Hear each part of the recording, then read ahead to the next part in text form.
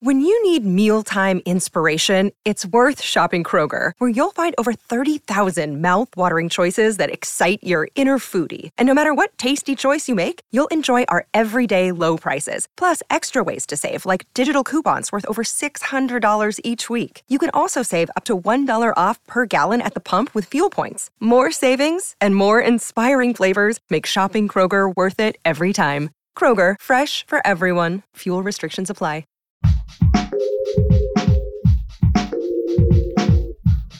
What if you could become a better person, not by working harder, but by allowing your inherent goodness to take the lead? And not because you're a bad person, but because there's something inside you that's ready for more. How to Be a Better Person gives you one tiny step a day you can take to be the person you want to be. My mission? To help you keep growing. Hey, welcome to How to Be a Better Person. I'm Kate, your host, and the author of the book, How to Be a Better Person, which has 401 ways to make a difference in yourself and the world, and which I think makes a really great companion to this podcast. So I'm going to bet that you've got a pretty good grasp on your to-do list. It's probably on some kind of endless loop in your mind, but have you given any thought to what's on your to-don't list? This is what helps your brain find rest and balance that constant focus on what you've got to get done. And it's what we're talking about today as part of a week of episodes on thinking straight. I mean, it's fall. Things are feeling super busy. Oh my goodness. Soccer season, parent-teacher conferences, lots of birthdays, and now we're back to celebrating birthdays in person after a few years of them being a little hit or miss thanks to COVID. Throw in something like perimenopause or COVID or full-on menopause, all of which can cause brain fog.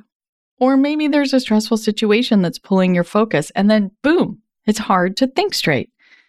Sure, maybe you can keep track of your must-dos, but any kind of challenge that requires a little more creative or objective thinking can really stymie you. At least that's how I've been feeling, and it's been coming up a lot in my conversations with coaching clients and friends too. So let's talk about it. If you've been feeling like life has gotten more bogged down with things to do, you're not imagining things. I'm linking to an article from the Harvard Business Review in the episode notes right here in your podcast player. It talks about how ever since the Great Recession, 2008, 2009, 2010, 8.8 million jobs were lost. So those jobs may have gone away, but the work didn't.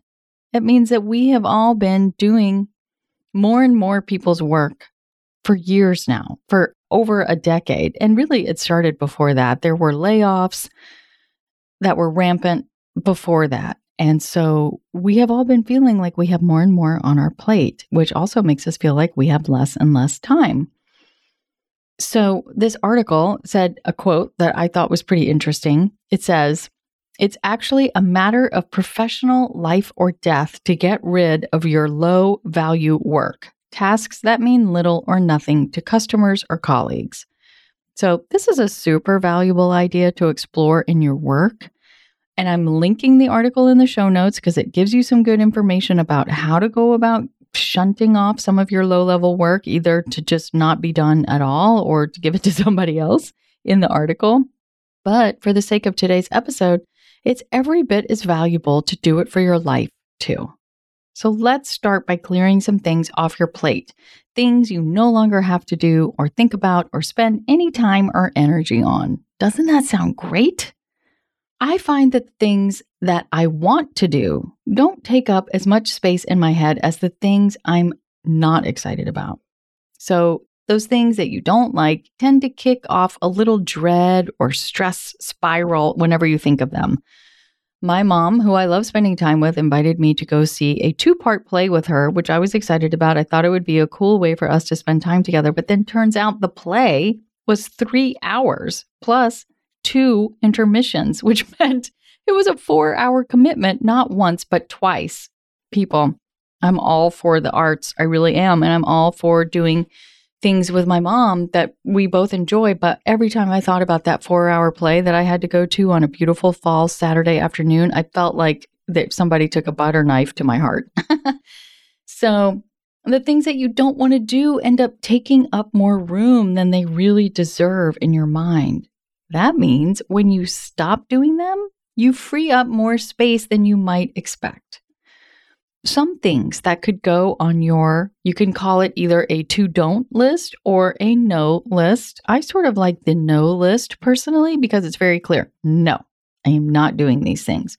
Some of the things that can go on your no list are chores that are just sucking the life out of you and that you could delegate. Maybe hanging out with people who make you feel like you need to cleanse your energetic field after you spend time with them. Why? Stuff that you do that you don't actually enjoy, like maybe scrolling on Instagram, scrolling until your hands fall asleep, or watching mediocre shows.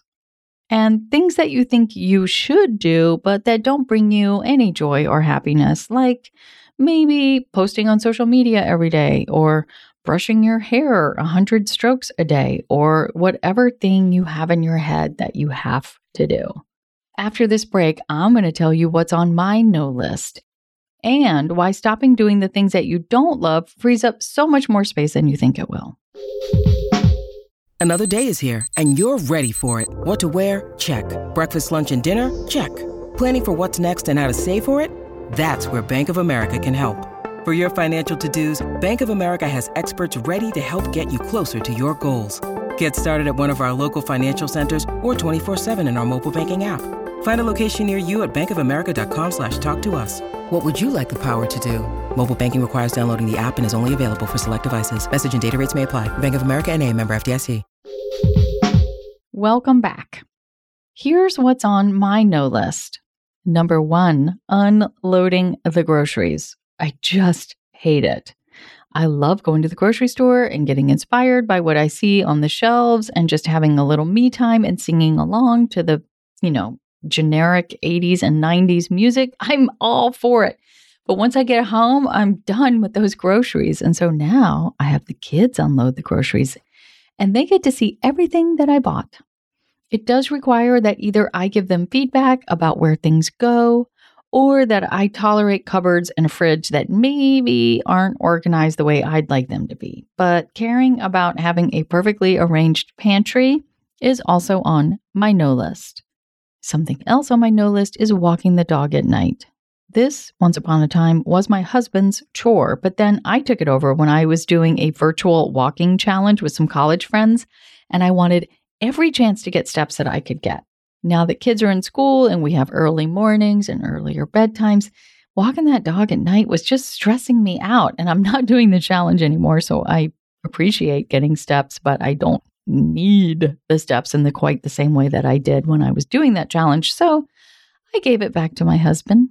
I'm also saying no to traveling for a conference that I would frankly love to attend if it were in the same time zone, but it's across the country, which means long travel and jet lag, and sorry, but I'm just not there. And finally, I'm saying no to watching TV unless it's something I really want to watch. My husband and I are total suckers for singing competition shows. I hope they're still doing them when we're in our 80s and 90s because I know what we'll be doing in our elder years. 2 nights a week right now, we've got The Voice. In fact, I'm trying to record this week's episodes as fast as possible because we have a stored up extra voice that we need to watch tonight.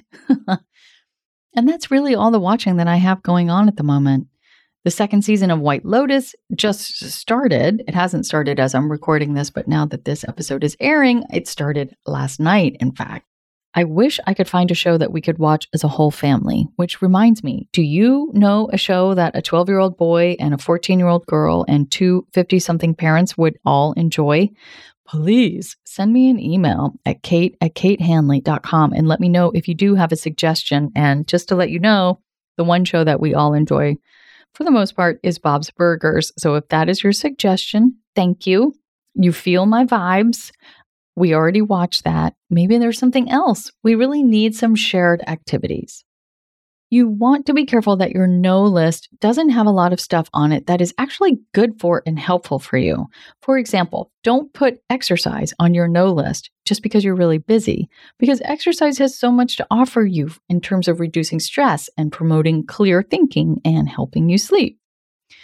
But the thing is that if you put stuff on the no list that really is just weighing you down, you're going to create so much more time for doing those things that you know help you feel better.